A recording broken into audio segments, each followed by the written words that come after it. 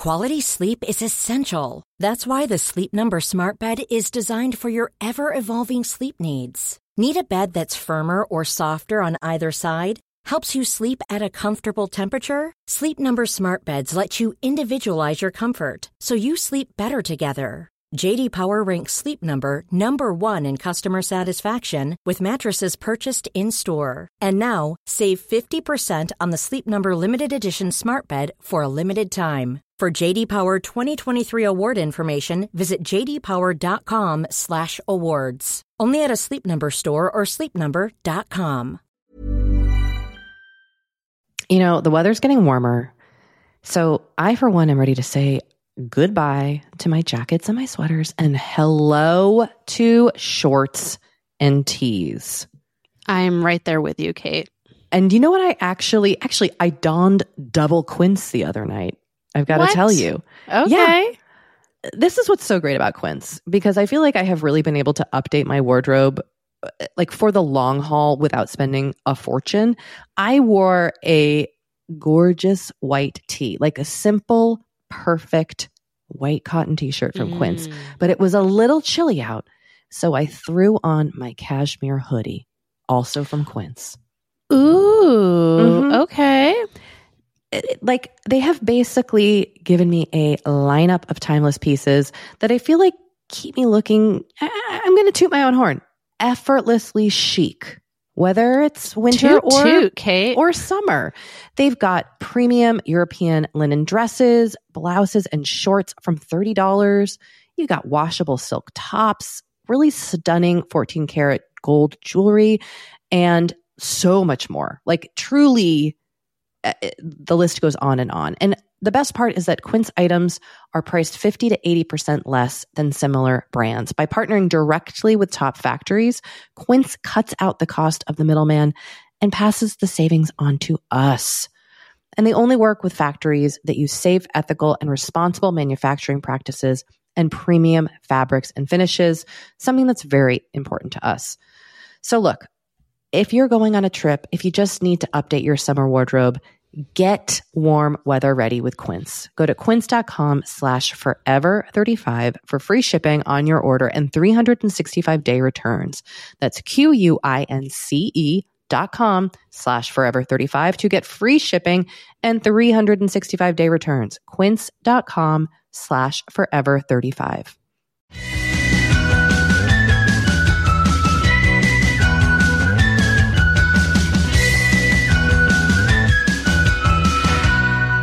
Welcome to Forever 35, a podcast about the things we do to take care of ourselves. I am Kate Spencer. And I am Dory Shafrir. And we are not experts. No, but we are two friends who like to talk a lot about serums. You can visit our website, Forever 35 Podcast, for links to everything we mentioned here. We're on Twitter at Forever 35 Pod, Instagram at Forever 35 Podcast. Join the Forever 35 Facebook group where the password is serums. You can shop our favorite products at shopmy.us/Forever35. You can sign up for the Forever 35 newsletter at forever35podcast.com/newsletter. Should I keep going? Oh yeah, Kate, you're doing great. Okay. I feel like, remember when we were kids and that man who talked very fast did Hot Wheels commercials? Do you know who I'm talking about? No, do you remember this guy? I don't, but I just take my word for it. Where you're going with this. There was a man in the 80s who talked really fast and was a spokesperson for things. And I'm feeling very inspired. I'm going to continue by saying, if you want to reach us, you can leave us a voicemail or send us a text at 781-591-0390, or you can email us at forever35podcast@gmail.com. And we also have an amazing merch collaboration with the folks at Balancebound. All those products can be found at balancebound.co/shop/forever35. Kate, you really nailed that. It felt good. My lips were like going so fast I couldn't stop them. You were going. I mean, I feel like maybe you should train to be an auctioneer. Okay. I mean, I'm all for second careers, third careers, second lives, third lives. So, why not? Why not? This is what I'm saying. Thank you for seeing me in my hidden talents story. Oh, of course. It's my pleasure. Kate, how are you doing on this very hot day? Honestly, I'm hot. You know, we have the AC turned up to a warm temperature because we're trying not to max out the electrical grid here in Southern California. So it's not like I'm sitting here in an ice box, you know, we're trying to preserve energy. And you know, it's warm, but I'm lucky to be in my home with my water, and I'm just trying to stay as cool as I can. Literally stay cool, everybody. We used to keep our AC a few degrees cooler, and I think we froze the condenser because, like, that's a thing that can happen. Oh, goodness. And so we have been keeping it a few degrees warmer than, like, I think especially my husband would prefer. But we also have invested in a bunch of tower fans. And I know people say that, like, fans don't actually cool you down. They just move the air around. But, like, honestly, they cool me down. Oh, I'm happy to hear this. Yeah. So, like, I would recommend getting some fans because fans use less electricity than AC. You can turn your AC up a little bit. I mean, like, you know, make it a little warmer and have some fans going. So that's my hot, cool tip. My cool down tip. I appreciate this. I mean, I'm also basically wearing no clothes. Like my uniform is a shirt, like a crop top shirt with a built-in bra and bike shorts. And that's basically all I've worn for the last week. Yeah. Yeah. That's it. I'm in a dress. And are you comfortable? I am comfortable. Oh, that's all that matters. I like just having some, like, flowiness going on, you know? You know what I'm saying? See, I like everything to be, like, stuck to my body and contained. Oh. Like, I want to basically forget that, like, my boobs can move in this hot weather. I just don't, it's like, I don't want to have body parts. That sounds wrong. But you know what I mean? It's just everything is so hot and sticking together and gosh, sweating. Yes. And it's just, you know, and it's unforgivingly hot here. And obviously, you know, we're concerned about community members who are out in the heat. And it's just, it's really there's layers of this that are upsetting in addition to just, like, how do you manage your own comfort? You know, I've been checking in on our little free pantry to make sure there's water, and I've been leaving water out for any delivery people who come by. And I don't know. I mean, it's just freaking sucks. Just as, yeah. Not to get, you know, too intense here, but, like, the extent to which we're seeing the impact of the climate crisis with folks in Jackson, Mississippi not having running water. It's like, Jesus effing Christ. So anyway, this kind of gets me actually on a tangent that I was thinking about, Dory. This is kind of weirdly related. I'll just throw this out here as a thought. You know, today there was, like, some, like, news in the, like, Donald Trump stole a bunch of documents situation. And it, like, the news pissed me off. And I was like, you know what, Kate, you have to consciously uncouple from political news like this. And you need to consciously couple with how you can help your community, because that's actually stuff you can impact, which I think you're doing. You know, how you're volunteering for a local city council campaign. I thought of that as I was like, there's nothing I can do to change a legal national security crisis. Like, there's nothing I can do. So my rage doesn't have a purpose, and it just serves to get me worked up.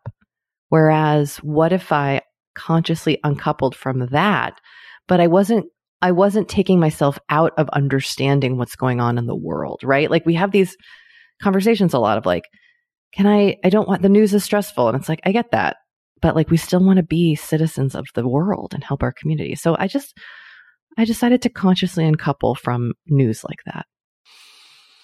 Yeah, I mean, I really like the impulse to simultaneously help, like, on a local level, because I think that also goes along with, like, what we're doing with our giving circle and kind of helping and participating and being parts of communities that we can actually make an impact in. Mm-hmm. And it's not like, I don't think you're ignoring the news or shutting it off, because like we've talked before, I think, about the privilege of being able to just like turn off the news. Mm-hmm. But it sounds like you're navigating the news in a way that makes sense for your mental health. So I applaud you. And I think it's like identifying which news does, not that it doesn't impact my life, but which news I can actually will, I don't know what I'm trying to say here. I don't know. Yes, Doree, I agree. Thank you for seeing me in this space as I kind of think about this and co-opt a term that Gwyneth Paltrow came up with when she got divorced. Dare I say, I like how I'm using it a lot. I think it works. I think it works. I'm going to think about other things I can consciously uncouple from. Our phones, consciously uncouple from your phone. I mean, that's like a constant journey. Plastic waste. That's a big one for me. Mm-hmm.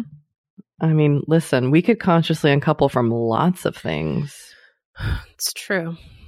But then we can also consciously couple with stuff that is great, makes us feel good. Like, Fuck yeah. I consciously couple with like, some sourdough bread toasted with butter. Like that's a relationship I'm into. Yeah. Anyway, how is your like whittling down of clothes going? You had a whole system and I'm very curious. And I want you to know that I actually attempted it. I attempted your hanger trick. Oh yeah? How'd it go? Yeah. Well, I only turned one thing and then I forgot that I was doing it. So I would love to hear how you're doing. Well, okay. So full disclosure, I was like, I don't really feel like sitting here and turning around all the hangers in my closet. So what I'm going to do is anytime I wear something, I'm just going to put it back in reverse. That's what I thought. That's what I did. That's what I thought you were doing already. I didn't realize it was people turning the hangers the opposite way. And then when you put them in the regular way, that seems like extra work. You're kind of just doing the work up front because then anything that's left at the end of the time period is already facing the correct way in your closet. Whereas like the way I'm doing it, I'm going to have to flip all this stuff around at the end. You know what I mean? Either way, you have to do like annoying work is what I'm hearing. Yes. Although I do think the way I do it, I ultimately have to do less work because the stuff that I'm not wearing, I'll just take out of my closet. And then the stuff that I'm wearing, I'll flip back. Whereas in the other scenario, I would be flipping everything. See what I'm saying? I do. So, yeah. So, it's only been 2 weeks, right? Okay. When did I say I was going to do this? 2 weeks ago? Something like that. Does that sound right? That sounds good to me. Let's say 2 weeks. My conclusion thus far is I wear the same like 4 things. Now, granted, as discussed, it has been quite warm here. Right. So that I feel like that kind of that's been an issue, right? Because like there's some things that I'm just not going to wear. Like I'm not going to wear like a thick black dress or something, long sleeve dress right now. So that's definitely a factor. And I'll be curious to see what happens when it cools down a little bit. But definitely in terms of like, what do I wear when it's hot? It's like 4 things. So just to sort of see that was funny. Good feedback for you to receive. Good data. Right? You know what else? Good data. So something else funny happened this morning, which is that I have this like kind of like beach cover up caftan-y thing that I almost never, like I don't think I've ever actually worn it. I bought it and I brought it on a trip. I didn't wear it and it's just like hung in my closet. But Henry and I were going to one of his friends' houses this morning to swim in their pool. And I was like, oh, I'll wear that beach cover up. It's perfect. It's like white with hot pink kind of tie dye. And it's too long. So that's the other thing. I'm like, oh, I need to there's going to be stuff that I put on that I'm going to be like, I need to get this tailored. So I feel like that's like another category of item. Oh my goodness, that stresses me out. Okay. And at first I was like, this is fine. I can just wear that. And I was like, no, this is like literally dragging on the floor. No. So, and like you really too want long. to, yeah, you want to have stuff that's going to really work, right? Like we don't want to waste anybody's time here. Exactly. Especially our own. Truly though. Yeah. Time is precious. And, I do think that I have historically been like quick to sort of discard things that don't fit perfectly when like I could get them tailored. That said, I have gotten a couple things tailored in the past that like I feel like made them worse. So I think I sometimes have to be a little bit careful with that. So I have a jumpsuit that I bought 2 years ago, secondhand from somebody, that has been sitting in my closet because it doesn't fit right. I need to get it tailored, but I've never gone to get it tailored. Will I ever get it tailored? It's been 2 years. For further context, it's an Elizabeth Suzanne jumpsuit, which is a clothing line that isn't made anymore. So it's kind of unique. Okay. But will I ever really do it? If it's been sitting there for 2 years, wouldn't you say that's something like, Kate, you're never going to go get that tailored? I mean, that's what I would say to myself. Yeah. I think you just got to do it. Now, I also do just want to note that Elizabeth Suzanne she has returned. Oh, I didn't know that. Yeah. She like relaunched her line with like a much smaller range of items that does not include any jumpsuits. Okay. Which I think is interesting. But she's back, sort of. Okay. Just as a point of information. Well, look, if anyone out there wants a kind of creamy Elizabeth Suzanne jumpsuit and wants to buy it from me, it's definitely for a tall-bodied person. Okay. Good to know. I don't know what the Elizabeth Suzanne size is, but I think it fits. I'm like a 10-12. So if anybody is out there listening who wants to buy this from me and just save me from keeping this in my closet for another 2 years, you let me know. I will include I'll include a copy of my book. How about that? Wow. For me. Yeah. I'm desperate to get rid of this jumpsuit. You really want to get rid of this jumpsuit. I just need to do something with it. I'm like, oh, I should get rid of this. And then I'll try it on. I'm like, oh, I just need to tailor it. It's so it's so great. And then I put it back in and then I never take it to get tailored. And then I do that over and over and over again. So got it. Yeah. Okay. Sorry for this is a very long, boring story of my Elizabeth Suzanne jumpsuit. But yeah, I'm so like I said, I'm curious to see what happens when the weather changes. And I think that's why it's also a good idea to do this experiment like over the course of at least a few months. Yeah. So that you can even a year, so that you can kind of just get all those seasons, various events. Like, if let's say you didn't do it in a time that included like the holidays. And then the next year rolls around and you get invited to like holiday parties and you're like, oh, I got rid of all of anything that I could potentially wear to a holiday party because I thought I'd never wear it. So I'm just sort of trying to be mindful of that. I think this is fabulous. I think it's very, this has been like an ongoing thing for you. It has been. And, I think I have, like, as I discussed, I have kind of refined, like, especially what I buy, based on like what I now know are colors that look good on me and, various other factors. But like, that doesn't mean that everything is a hit.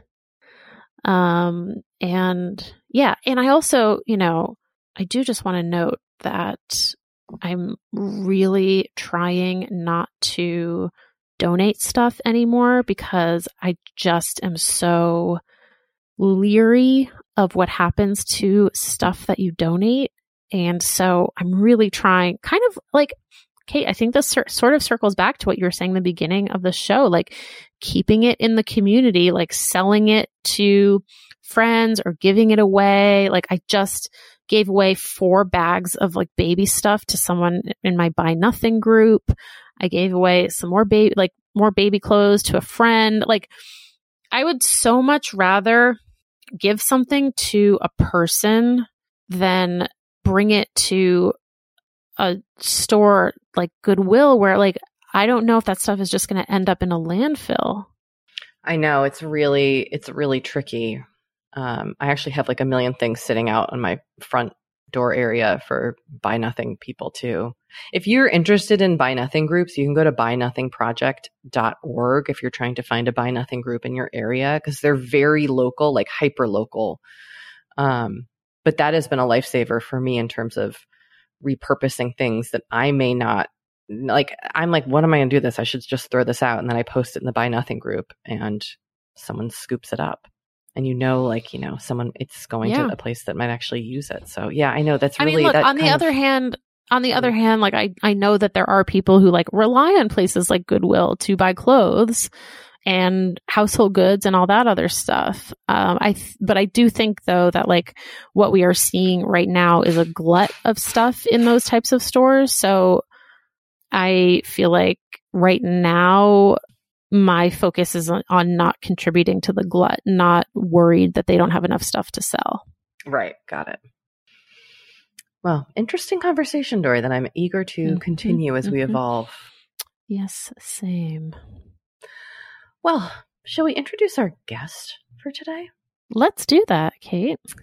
Well, we have the absolute pleasure of talking to Marissa Franco. Dr. Franco is a professor, psychologist, and author of the forthcoming book, Platonic: How the Science of Attachment Can Help You Make and Keep Friends.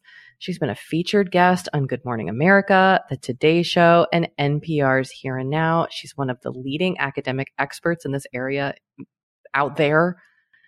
And we were very excited to tackle this topic of friendship because I feel like in our 4.5 years of doing this podcast, surprisingly, friend relationships, platonic relationships, has been a topic that has come up way more than I ever expected when we first started doing the show. Yeah. So it was great to actually speak to an expert about how to make friends. Totally. All right. Well, we'll be right back with Dr. Franco.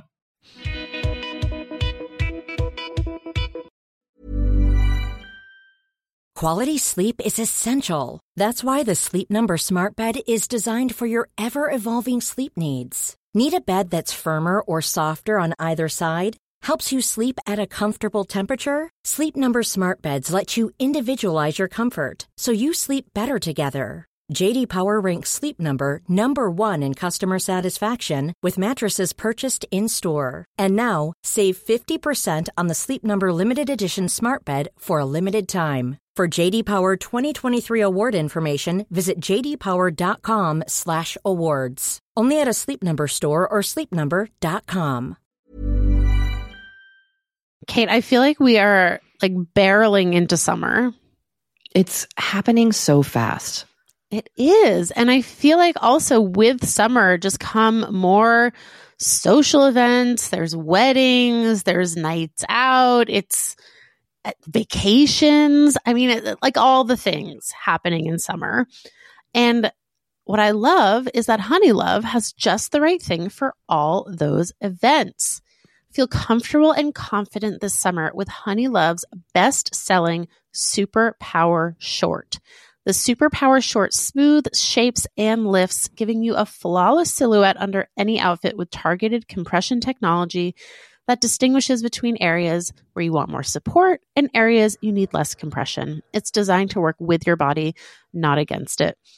Speaking of working with your bod, the crossover bra, which I'm wearing as we speak. I wear that thing every day. I do too. It's my favorite Honeylove piece. Let me just tell you why. Yeah, get into it. Okay, do you want to tell me why? No, I was just going to say, like, I don't even need to wear it to events. I wear it, like, the event is every day of my life. Yes, that's such a good way of putting it. The bra gives all the support of traditional bras without using any underwires. And just like sidebar, I have put on some of my old underwire bras lately and been like, oh God, like get this off of me. No, thank you. Once you start wearing Honey Love, you're just like, no, not going back. You see how it could be. Yes. Also, like summer sweat under those underwires is like, ugh, the worst. Now you don't have to worry about it. Get the support you need with the comfort you deserve and treat yourself to the best bras and shapewear on the market. Save 20% off at honeylove.com/forever. Use our exclusive link to get 20% off honeylove.com/forever. After you purchase, they'll ask you where you heard about them, and please support our show and tell them we sent you. The summer vibes are just getting started, so shape your life with Honey Love. You know, Doree, we talk to a lot of really fantastic, intelligent people on this podcast, but I don't know, maybe you're like us and you want to go even deeper. I'd love to go deeper. We like to go deep, and that's not only possible with today's sponsor, but also easy to accomplish on Masterclass. Every year I get really into the classes offered and the instructors offering them. Like, I'm all over the place with the things that I like on Masterclass, but this year I am very interested in the class Redefining Feminism, which is 14 lessons from Gloria Steinem. Okay. Now, they dissect issues women face in the U.S. and ways we can play a role in the feminist movement in our everyday lives. Look, I majored in women and gender studies in college, so this is right up my alley. But even if you didn't, even if you're like, this is the first time I'm hearing those words. I would argue, especially if you didn't. Yes. Get into it with Masterclass, because this is the year you can really learn from the best to become your best with Masterclass. Go from just talking about improving to actually doing the things you've been wanting to do with Masterclass. And it doesn't have to be redefining feminism with Gloria Steinem. It can be gardening in your own garden or your yard or patio. It can be learning to cook Indian food or designing a space that you love. Masterclass offers over 180 world-class instructors. So whether you want to master like negotiation with Chris Voss, or think like a boss with Martha Stewart, or maybe capture your vision through photography with Petra Collins, Masterclass has you covered. With Masterclass, you get unlimited access to intimate one-on-one classes with the world's best. And right now, our listeners will get an additional 15% off an annual membership at masterclass.com/F35. Get 15% off right now at masterclass.com/F35. That's masterclass.com/F35. You know, the weather's getting warmer, so I, for one, am ready to say goodbye to my jackets and my sweaters and hello to shorts and tees. I'm right there with you, Kate. And you know what? I actually I donned double quince the other night. I've got to tell you. Okay. Yeah. This is what's so great about quince, because I feel like I have really been able to update my wardrobe like for the long haul without spending a fortune. I wore a gorgeous white tee, like a simple, perfect white cotton t-shirt from Quince, but it was a little chilly out. So I threw on my cashmere hoodie, also from Quince. Ooh, okay. Like, they have basically given me a lineup of timeless pieces that I feel like keep me looking, I'm going to toot my own horn, effortlessly chic, whether it's winter or summer. They've got premium European linen dresses, blouses, and shorts from $30. You got washable silk tops, really stunning 14 karat gold jewelry, and so much more. Like, truly, the list goes on and on. And the best part is that Quince items are priced 50 to 80% less than similar brands. By partnering directly with top factories, Quince cuts out the cost of the middleman and passes the savings on to us. And they only work with factories that use safe, ethical, and responsible manufacturing practices and premium fabrics and finishes, something that's very important to us. So look, if you're going on a trip, if you just need to update your summer wardrobe, Get warm weather ready with Quince. Go to quince.com/forever35 for free shipping on your order and 365-day returns. That's QUINCE.com/forever35 to get free shipping and 365-day returns. Quince.com/forever35. Dr. Franco, if I may I call you that? Which is preferred? You can call me Marissa. How does this work with a doctor? I feel like it's so exciting to have that tag in front of one's name. Well, Marissa, Dr. Franco, we're so excited to have you here on Forever 35. We're going to dig into adult friendship because it's a hot topic on our show. And as Dory and I like to say, we are not experts, but you are an expert. So can't wait to get your insight. But before we get started, we love to begin every episode with one question for all our guests, which is, what is a self-care practice that you maintain in your day-to-day life? I would definitely have to say this may be a little on brand for me, but hanging out with my friends, spending time with them. I think it settles my nervous system. How did you navigate that in COVID? Because I know we're still in the pandemic, and I think this has come up a lot, at least it has for me, of like, how do I friend? Like, how do I humanly friend with people in real life? It's a little clunky now. Have you noticed that? Yeah, absolutely. I think I definitely felt more awkward and more self-conscious. Like I thought people were rejecting me, and like social cues were a little harder. Like, when are we each ending our sentence and not like overlapping and verbally, like, I don't know, launching into each other? And I think it's pretty normal because like socialization is a muscle, just like anything else. When you're out of practice, it'll wither a little bit. And when I asked my followers on Instagram, at least most of them were like, yeah, I feel socially anxious and weird after not socializing with people for 2 years. Yeah, I do. I did this. We had a listener write in about social anxiety, and I was telling Dory I was in a crowd for the first time, and I was like, I don't know how to talk to anybody. Are there like practices that you put in place? Like, I like that you say that friendship is a muscle or socialization is a muscle. And I know you dig into this in your book, which we'll get to, but like, for those of us who are tuning in and are like, I don't know how to go back out into the world again and just even like have small talk. How do you exercise that muscle? Yeah. First of all, you're soft with yourself and give yourself empathy and don't expect yourself to be socializing at the same rate. I think especially because people are like, I'm so tired after social interaction now. Or at the same degree of quality as you were beforehand, right? Because I think it's easy to get defeatist. And I think the more we feel like we're coming off as weird, the weirder we get.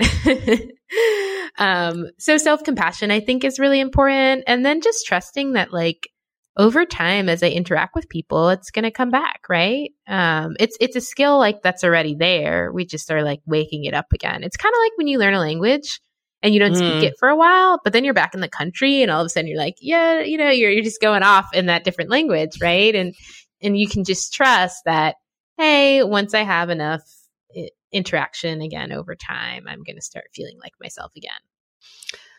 Well, this leads to kind of a broader question, but I do think the last few years have really, at least for me, and I think our audience, highlighted how significant friendship is in sustaining joy in our lives. What is the importance, do you think, as an expert in the space, on maintaining and nurturing these kinds of relationships? What does it give us as individuals? It's the best predictor of our mental health that we have. One study looked at 106 factors that influence your level of depression, and having a confidant was the number one influencer in the positive direction against depression. Our sense of our identities too. We figure out who we are by seeing aspects of ourselves represented in others close to us. When we get close to people, we begin to include them in our sense of ourselves. So what they do feels almost like what we do, which is why friendship can really expand our sense of who we are. I think that was a hazard of the pandemic. If you're home, even if you have a spouse, you're just interacting with one person and having one experience of yourself.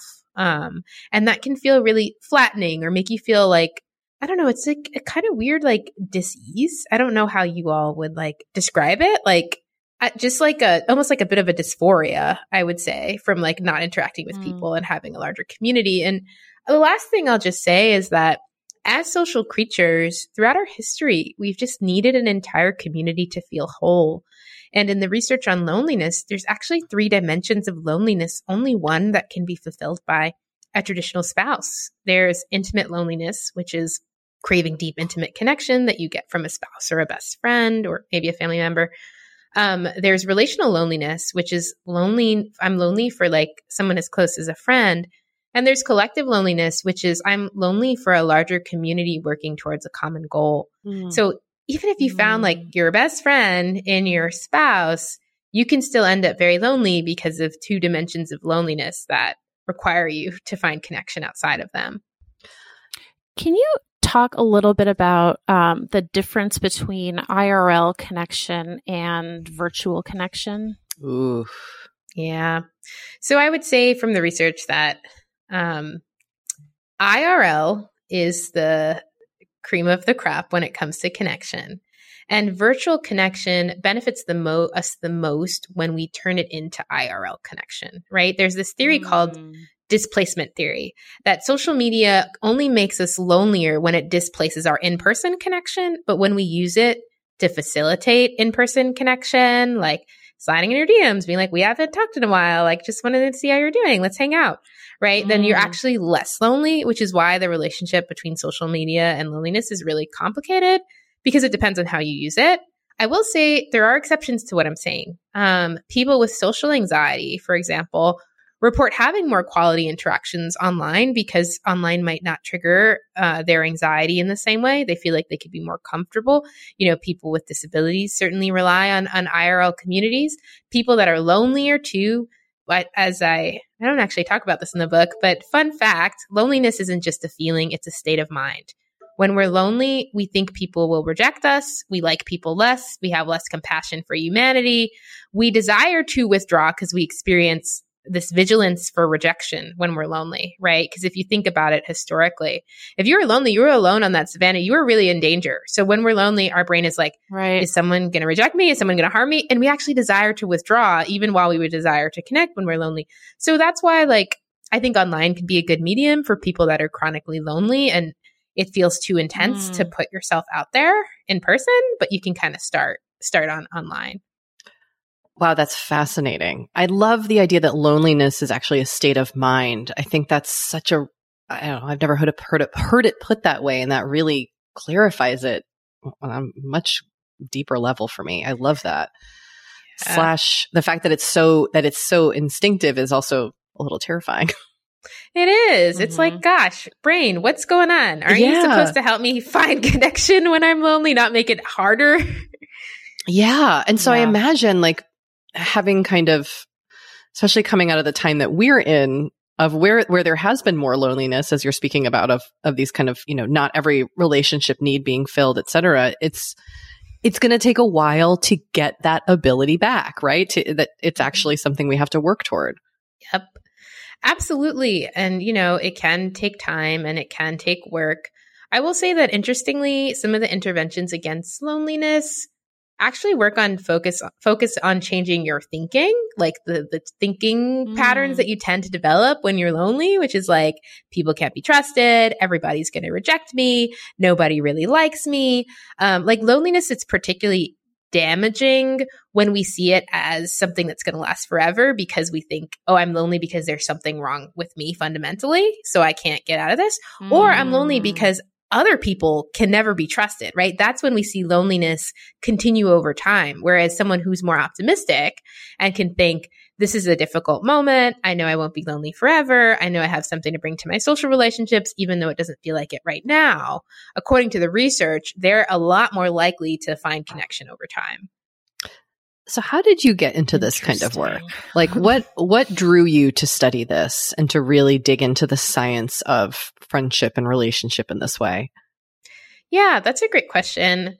I love love, but I've resented love for a long time because, for me, going through breakups and realizing that I thought like romantic love was the only love that made me worthy or valuable, especially as a woman, and feeling like I have no love in my life if I don't have a romantic partner in my younger 20s, were beliefs that really made things a lot worse for me. And I decided to start a wellness group with friends to really recover from this grief, where we met up each week to practice wellness, cooking, meditation, yoga.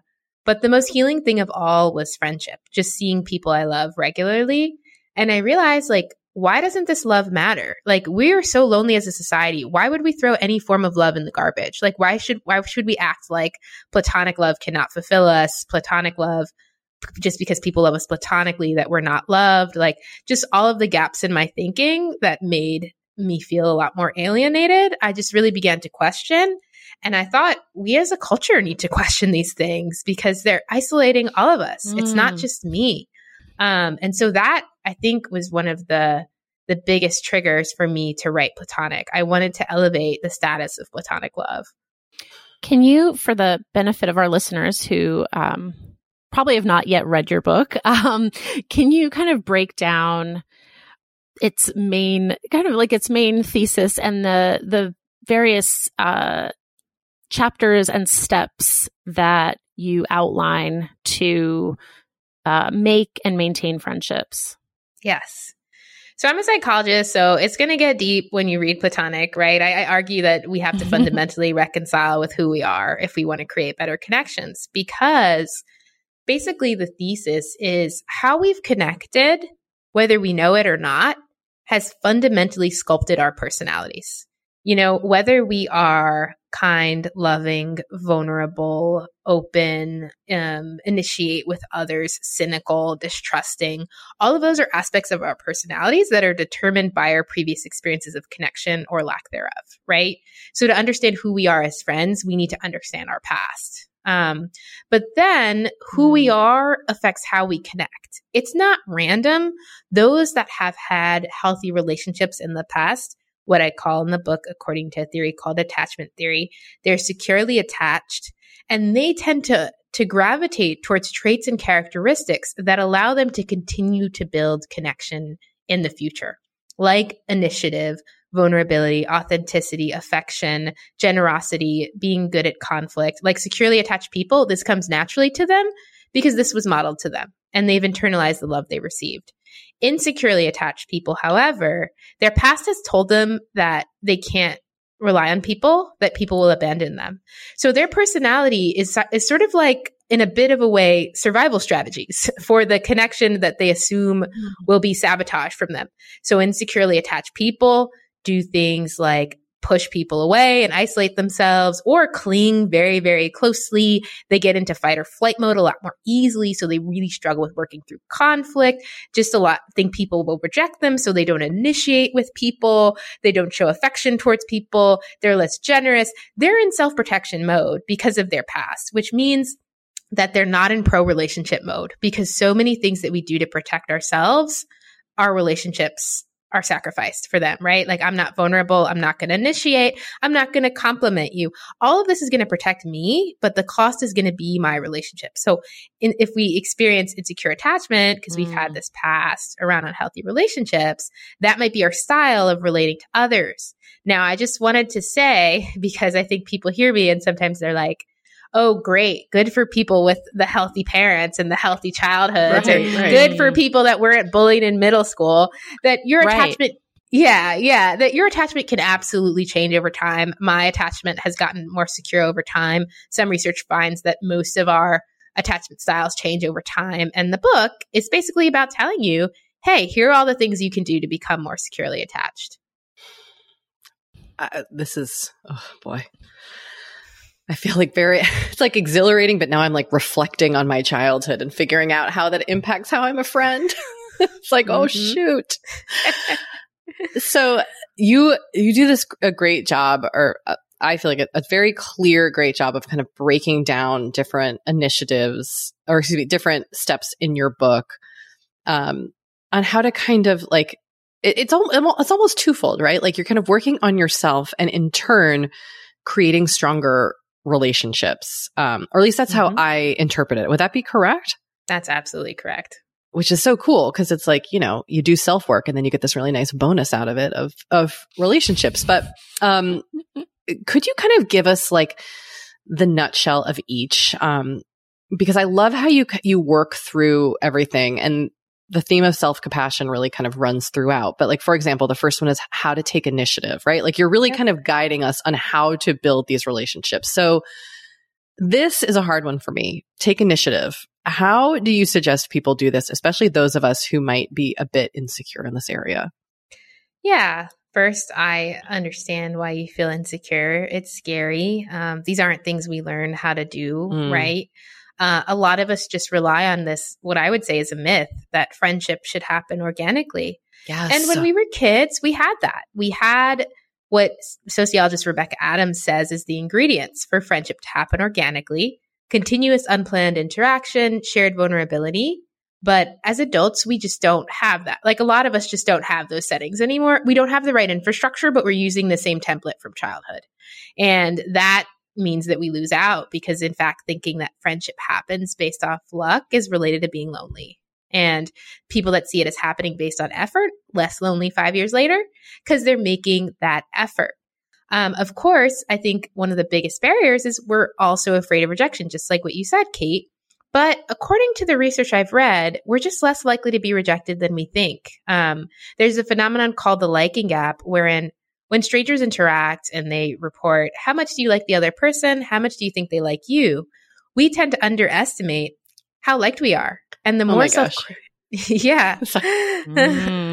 the more self-critical we are, the more pronounced our liking gap is. And so just because you think people are going to reject you doesn't mean that's the truth. And one of the biggest tips I share in the book that helps people become more secure is begin to assume that people like you, because when you do, according to the research, when researchers sort of manipulated people to think this way, they found that people became warmer, open, more friendly, even though this wasn't true, right? They told them this wasn't true, but it changed the way they show up in the world in such a way that this became a self-fulfilling prophecy. Whereas those of us who really fear rejection, high in rejection sensitivity, which is you project that you're being rejected even when you're not, we reject people because we get cold, we get withdrawn, and then people don't engage with us. And we assume it's because people just want to reject us, not realizing, oh, how I'm showing up because of these fears is actually making my greatest fear more likely to happen.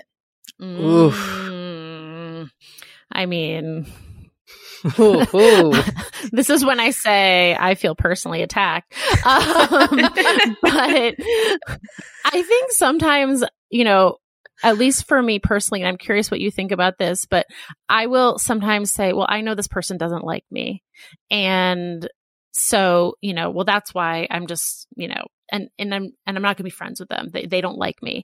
And I do think that is like a defense mechanism in a way, right? Because it means I don't have to make myself vulnerable to them because I've already just kind of put it on them that they don't like me.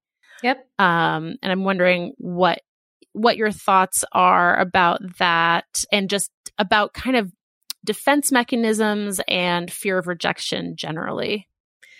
Yeah, defense mechanisms are real. And then I think they crush our sense of authenticity. I think authenticity is who we are without our defense mechanisms, who we are when we feel most safe. And when we're authentic, I argue that we're naturally good at connecting with people. When we're not trying to protect ourselves in these ways, like what naturally comes out is compassion and love and generosity and affection, right? So that's really great. I would say that you're exactly right in that there's this theory called the theory of invert attraction that basically says what makes someone likable is that they like people.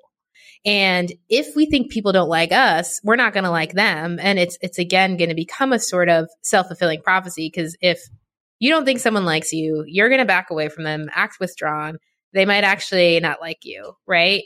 And so I think yeah. So in general, I mean, my suggestion based off of all the research that I've read is to hold your insecurities with humility.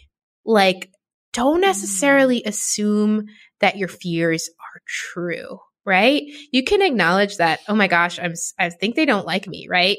But you can also say, I'm not actually sure about this, and maybe I want to still engage in an open-hearted way, right? To disrupt that self-fulfilling prophecy that's going to happen if you let your insecurities be the truth. Well, and it's like we're our own least reliable narrators. Yep. Yeah, Dory, because honestly, our brains are focused on self-protection more than connection. And our brains learn from negative experiences much more from positive ones. So I've had a friend who was like, in middle school, my friends called me and told me they never really liked me. So I never initiated a friendship again. And I'm just like, there are so many, I've literally liked you this whole time. And there's so many people who have liked you since then, but you haven't registered it because once you had this intense negative experience, you weren't open to learning anything else. Like that was it at the end of the day. And even if people are loving you, if you have this negative story, you aren't actually registering all the ways that people are expressing love, appreciation, kindness towards you. So we're just going to take a short break and we will be right back. You know, we have been delving more and more into the topic of our skin as we get older and how we treat it and how we love it. Because look, as I'm learning in my mid-40s, as you get older, you deal with new things when it comes to your skin. Not that they're bad, they're just new. You know what I mean? Like I am now just discovering crepiness, Dory. Okay. Which is I know. visible on my neck and chest. Luckily, it's a thing.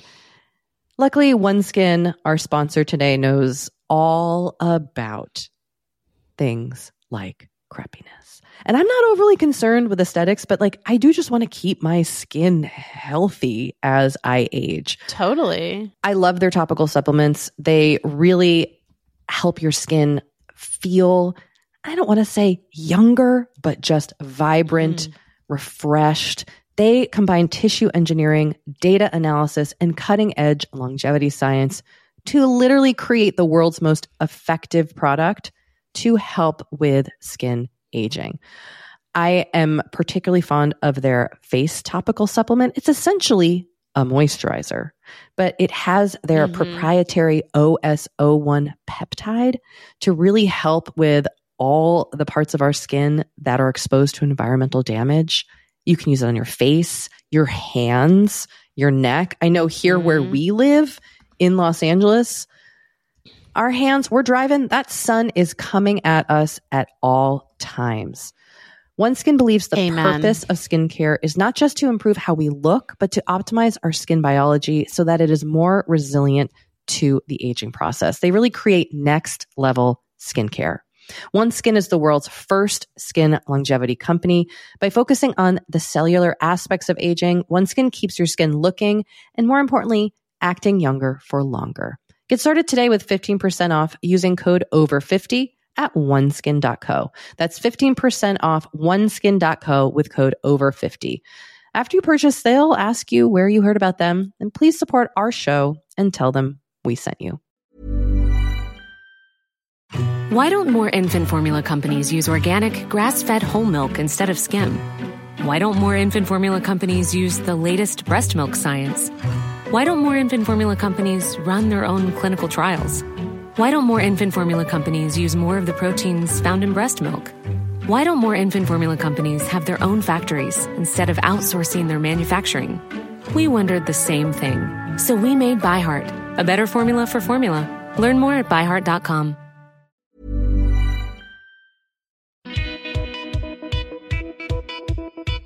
Okay, we're back.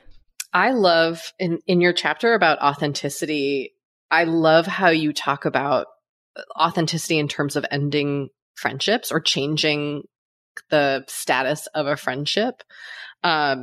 And I would love to hear you talk about that a lot, because we do get people asking like, how do I know if this friendship, or like, I don't like being friends with these people, but I'm stuck in this friendship, or how do I end a friendship? Or, you know, as I have put it recently, like consciously uncouple from a friend. And how does doing so connect with honoring your authentic self? Because I had never connected those two before. And I thought that was a really interesting point that you make. Yeah. So our authenticity, to me, it's who we are when we feel really safe and when we're not hijacked by defense mechanisms. So it gives us, I think, a really clear sense of our wants and needs, like whether you enjoy this person or not versus whether you feel like this person might not like me, so I have to reject them first, right? Like that's sort of like I don't want to say it's like a less reliable indicator of whether you actually connect with someone, but it's a less true, a less true, because it doesn't actually reflect how you think and feel. It reflects your desire to protect yourself. And so that's why I think thinking about friendships in like an authentic way, like, is this coming from a defense mechanism? Do I think they were rejecting me? Is that why I want to end this friendship? If I felt like they did love me, would I still want to end this friendship? Right. I think asking yourself those questions can be really helpful. One thing that I talk about in regards to like conflict and anger in friendship, right? There's a difference. But I talk about anger as a good quality for friendship. And that's because I talk about how like there's two types of anger, and one is called anger of hope. And that's what secure people tend to feel. They get angry and they're like, oh, this is a signal that I have to share that there's a problem that we need to fix together.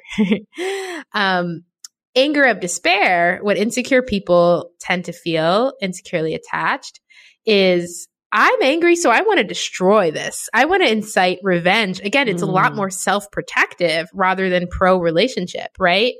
And if we can, and I talk about my own process of being so afraid of talking through issues with friends that I almost like didn't talk to my best friend who is vital to me. Like what I would have lost out on was so vast.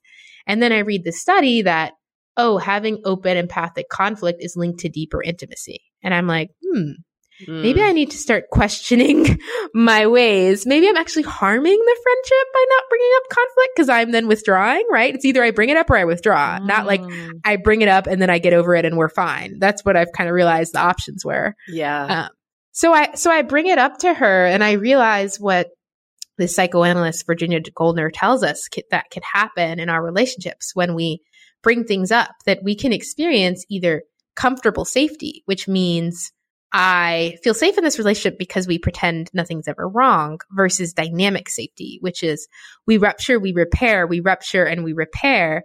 And that is what Goldner argues, like the deepest form of intimacy with someone. I just want to note to our listeners, like, we get a lot of questions about friendship. This is the book you want to read. Like, this really, because this is the one. Yeah. Like, you do such a great job of kind of fusing it with scientific study, but also just giving like very straightforward advice and direction on how to go about initiating and sustaining these relationships. And it's just, it's very, very actionable. I really appreciate that. I don't like books that are like, go figure it out for yourself. I like books that are like, here's what to do, because I need that. And one of the questions that we do get a lot is from people who either they don't have kids and all their friends have kids, or they have kids and their friends don't have kids, and how to maintain friendships.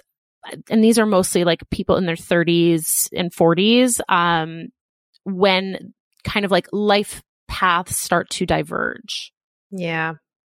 Oh gosh, yes, this is my life right now. So I understand all the people asking these questions. And here's, one of the ways that I think about it. First of all, I think some people's model of friendship is that this is a relationship that I have in the purgatory until I meet my romantic partner and find my family, right? And that might be some of your friends. And it might feel really lousy for you when that starts to happen and you can tell you're not a priority as much anymore, or maybe even at all, right? And I think you should certainly like bring it up and talk to to friends about it in a way that, open, empathic, anger of hope, real energy.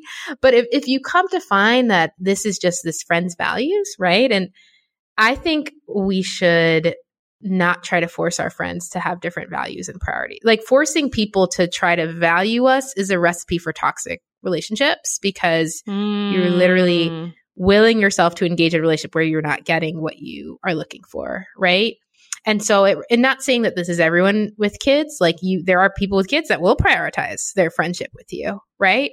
And again, I think too, friendship endings aren't binary. You can have, that we don't connect in the same way. So that means that I can dial down this friendship instead of ending this friendship altogether. So that's another option. That can make things really hard. I think there's also just a set of assumptions that starts to happen when friends have kids that can too become a self-fulfilling prophecy. Like friends without kids could be like, they're so busy with their kids, they don't want to hear from me, right? And then you're not engaging in the relationship, and it kind of starts to end, not realizing how, okay, the biggest burden you place on this relationship is not you reaching out, it's actually your silence. Like people still want friends when they have kids. And in fact, that's one of the biggest predictors of how well you adapt to parenthood, is just like you having that larger social support community. So that is really, really important. I think too, when we get close, what tends to happen is we include people in our sense of ourselves. Like what happens to you almost feels like it happens to me. And I think it can be important to like lean into that a little bit, right? That I'm happy that these are the experiences that you're having because you're my friend and I'm close to you and I want to be interested in these experiences, even though we're going off in different life trajectories. Let's maintain interest and curiosity about each other's lives rather than just assuming that diverging paths mean a inevitable disconnection. I really love that you wrote a whole chapter on offering generosity.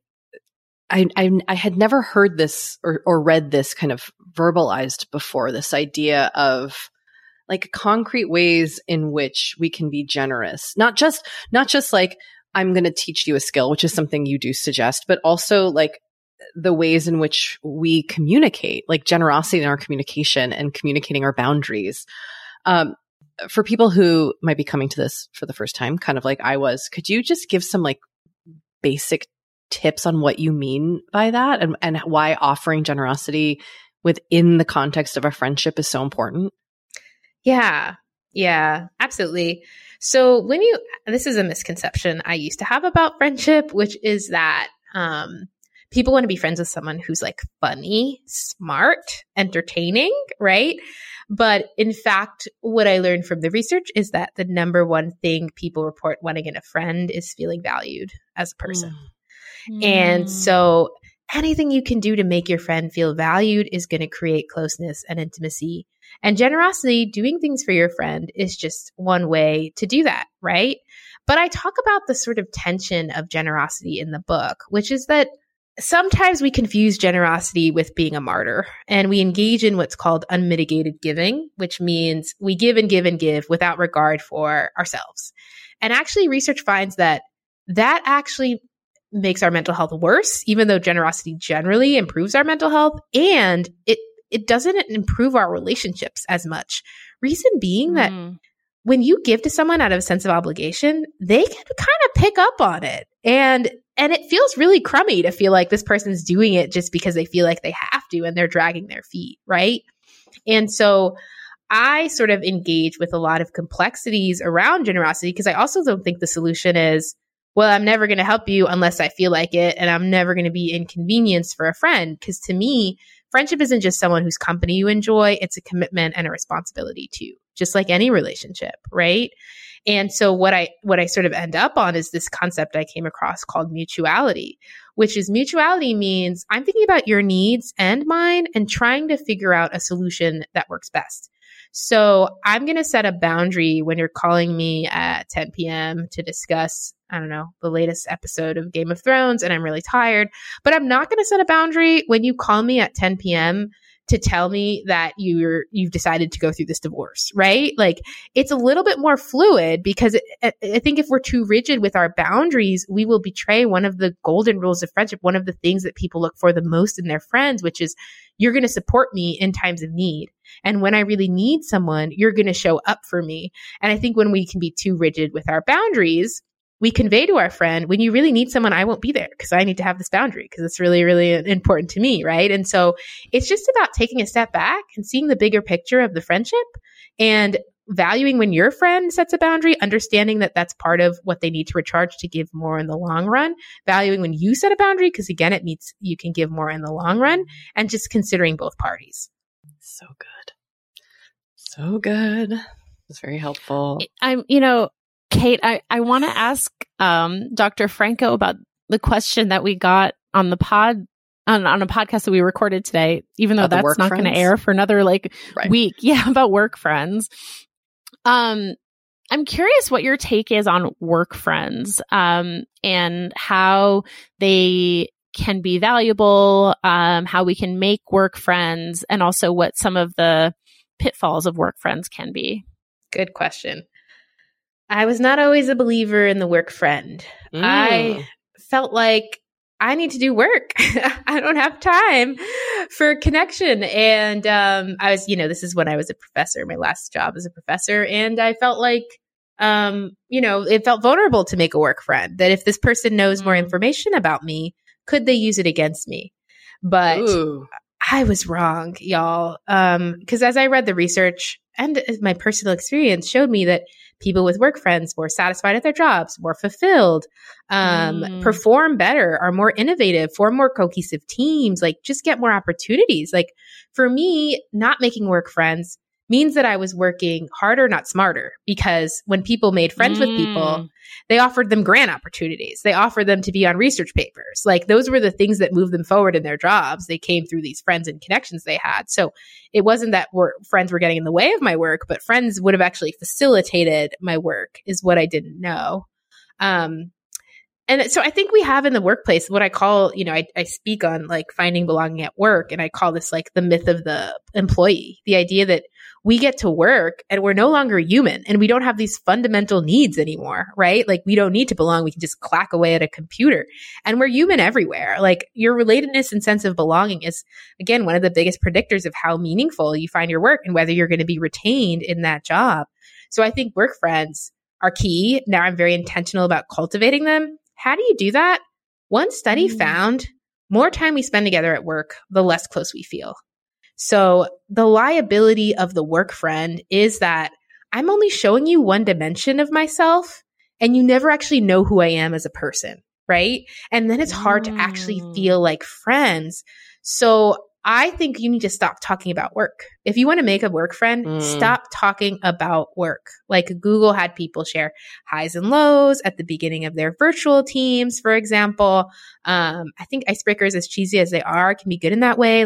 Scheduling meetings with people to be I don't want to talk with you about work. I just want to see how you're doing and get to know you a little bit more, right?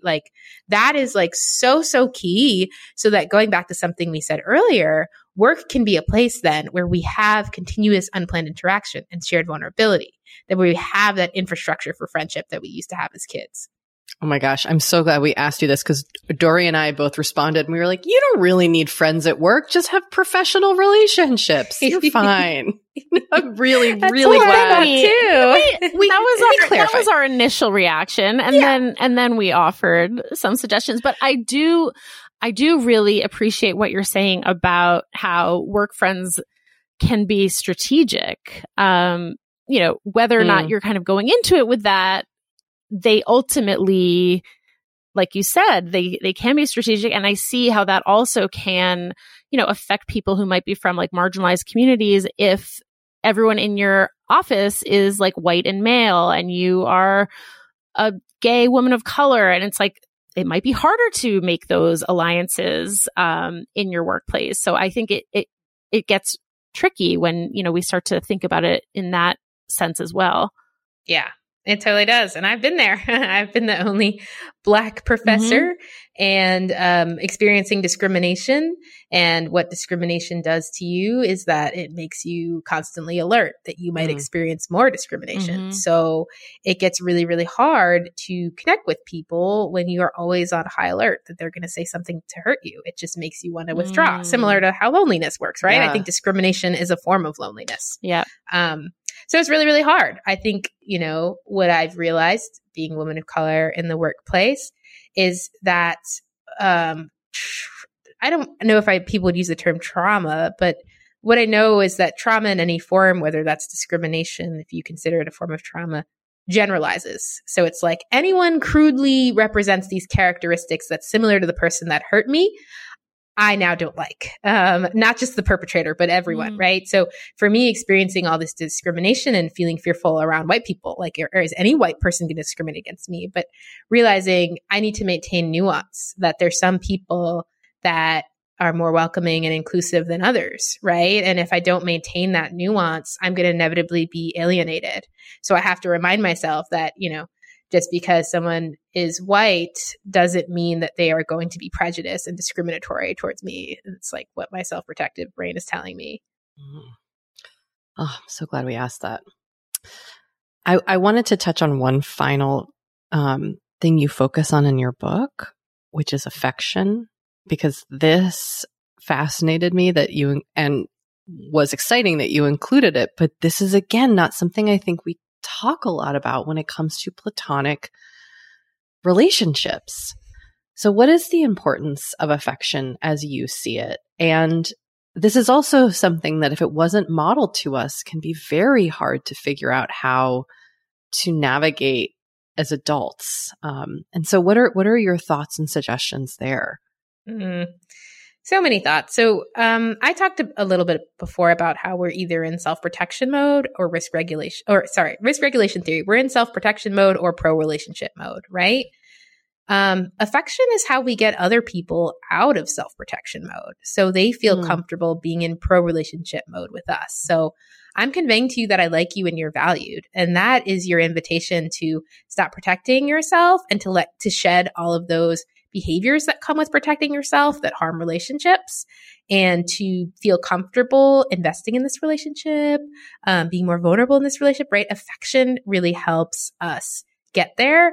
The problem, Kate, just like what you said, is that we just don't get the same permission that we do in our traditional spouse partnerships. And in that chapter, I really had to look into history, because what I found in history is that feelings of romance, which are I'm passionate about someone, I idealize them, I feel a very fiery emotion towards them, right? Those have been part of friendship for centuries. In fact, even more so than marriage. People got married in the early 1800s and before, practical reasons. I wanted someone whose name would look good with mine. They're from a family that is honored, or they have resources. And the genders were considered so distinct that the idea was that only people of the same gender, your friends, could you really deeply and intimately connect to. And so friends at that time would hold hands, carve their names into trees, write love letters for each other. Romance has just always been a part of friendship. And I wish we could normalize it as a part of friendship now, because I think a lot of us feel like, oh my God, I love this friend so much and I just want to be around them all the time. And we're like, but is that weird? Is that creepy? And it's like, no, this has always been typical. This has always been normal. We've just started pretending that it wasn't. And that really limits our ability to show affection to our friends and to really reap all the benefits that deep affection could bring and the intimacy that could bring. I wanted to ask one more thing, which is about parasocial friendships. Because this is, I feel like, a new thing that we're navigating culturally. This idea of one-sided friendships with people who we actually truly don't know, but feel like we know.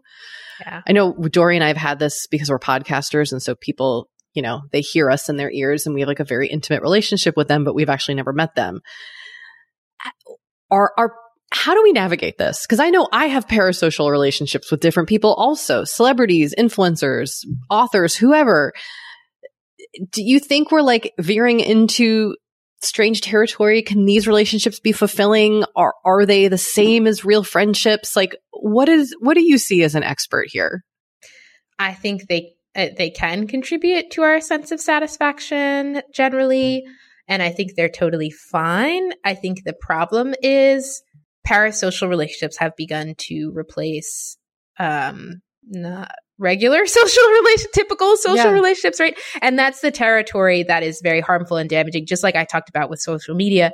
When we displace in-person connection for parasocial connection, it's almost like the liability of parasocial connection is that it benefits us in some way. We're getting a snack. And so then we're just like, I don't need the meal. Like, I watched my favorite celebrity on TV. I kind of feel a little bit connected. So I don't need to like go out there and actually make connections with people. It's like we're just fed a series of nutrient deprived snacks, I think, with our media, with like social media, with television, because it's actually like one of the biggest things that really started to make us lonely was the television.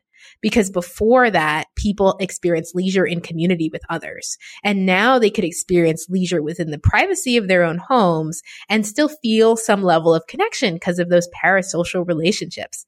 And so that's, I think, what I just want to conclude, that parasocial relationships are okay. Just make sure that you also have social relationships. That is very good advice. I think we've relied on those relationships a lot over the last few years. So that is very good advice. Well, I feel like I've learned, I don't know. I mean, God, I wish you were my professor. That you must have.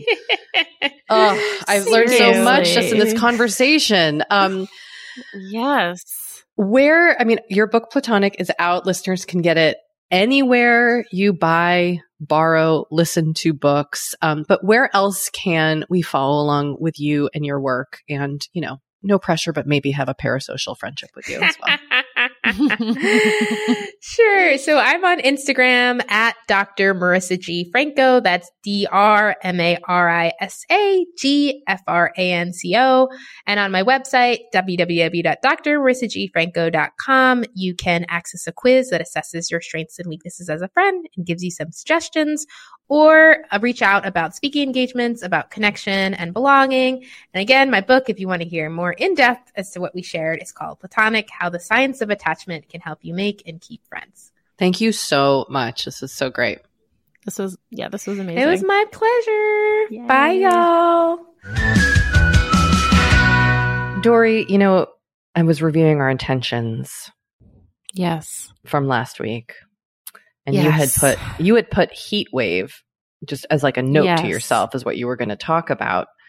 And we've discussed how that's been going. Do you feel like you've been able to take care of yourself through this heat wave experience? I mean, to be perfectly honest, sort of. Good. I feel I'm glad that I have central air. Very grateful that I have central air, and I can stay in my house. But Henry gets very restless and antsy when we stay in the house all day, and he wants to leave. He wants to get out. He didn't nap Saturday or Sunday. I think partly because we barely went anywhere. And he's napping today. Maybe because we left the house this morning. I don't know. But that's just another factor, is I think maybe with older kids, it is a little easier to just park them in front of the TV or on an iPad, and they're fine with it. And Henry wants to watch TV, but it also makes him cranky, and sort of lethargic, but not tired. I don't know. It's weird. So, kind of managing his feelings and needs during a heat wave is challenging. And I'm just cranky. Oh, and also we didn't tell everyone, both of us got our bivalent vaccines this weekend. That's right. We got our boosters, baby. We got our boosters. So I got mine a couple days ago, and the day after I got it, my arm was really sore, very, very sore. And I had a headache. I just wasn't feeling great. And there was a heat wave, and I had my period. It was just not a great day. And I would say tempers were frayed here. And yeah, I was not at my best. So I would say intention is sort of a meh. Mm-hmm, mm-hmm. And then this week, so this is the week that I'm actually traveling.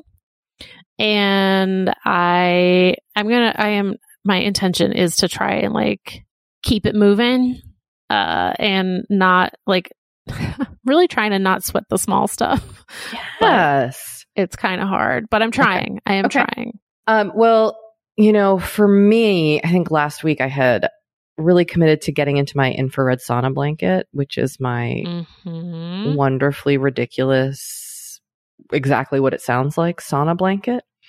Yep. And I did do it, and I love it, and it makes me feel amazing, but I'm not doing it in a heat wave. So that's going on the back burner, even though it actually heats. It's like the process of using it is different than if you like laid out outside, but still I am just going to put that on the back burner. Okay. Anyway. And what about this week? Oh, I have one more update though. I did send a letter per my 2 week ago intention to one of my BFFs, and she just texted me to say that she got it and that she loves me. So that really worked to my advantage. Wait, what do you mean? No, I just wanted my friend to tell me that she loved me. So I see. I was I'm joking. It made my day that like she got it, and I hope it made her happy. So I'm going to try to keep writing some letters to people. Cute. So also, you know what I will say? It was nice to be able to like express my feelings about her in like a handwritten way, because I feel like often that gets lost over text or phone calls. And it was just nice to like kind of get a little sensitive and emotional in how I feel about her and write it down. Totally. So, highly recommend 10 out of 10. Write your friend a letter. Oh, okay. All right, I will. Okay, and write it to me. This week, this is the most boring, least sexy intention ever. But Penny, our puppy, ate my retainer. My tooth retainer that I just recently got. Yes. She ate it. Oh, Kate, what a bummer. So literally my intention this week is to call my dentist to get a new retainer, because I don't want those teeth to move. Oh my gosh. That's my dog ate my retainer story. It is truly, I mean, this dog eats paper. So I said to my children, like, this dog literally could eat your homework. So we have to be super careful. She is just majorly a puppy right now. And I don't hold it against her. She's a puppy. Of course. She's a puppy. She's a very good girl. But I think my retainer fell on the ground of my bedroom, and because I found like shards of it in my bed, and I just yeah. Was she okay? She didn't suffer any ill effects? I have been watching her for the last 24 hours and examining her poops, and she seems fine. I don't know if she actually swallowed any of it or just chewed it up. So, yeah. Oh my gosh, Penny. Dogs. Penny!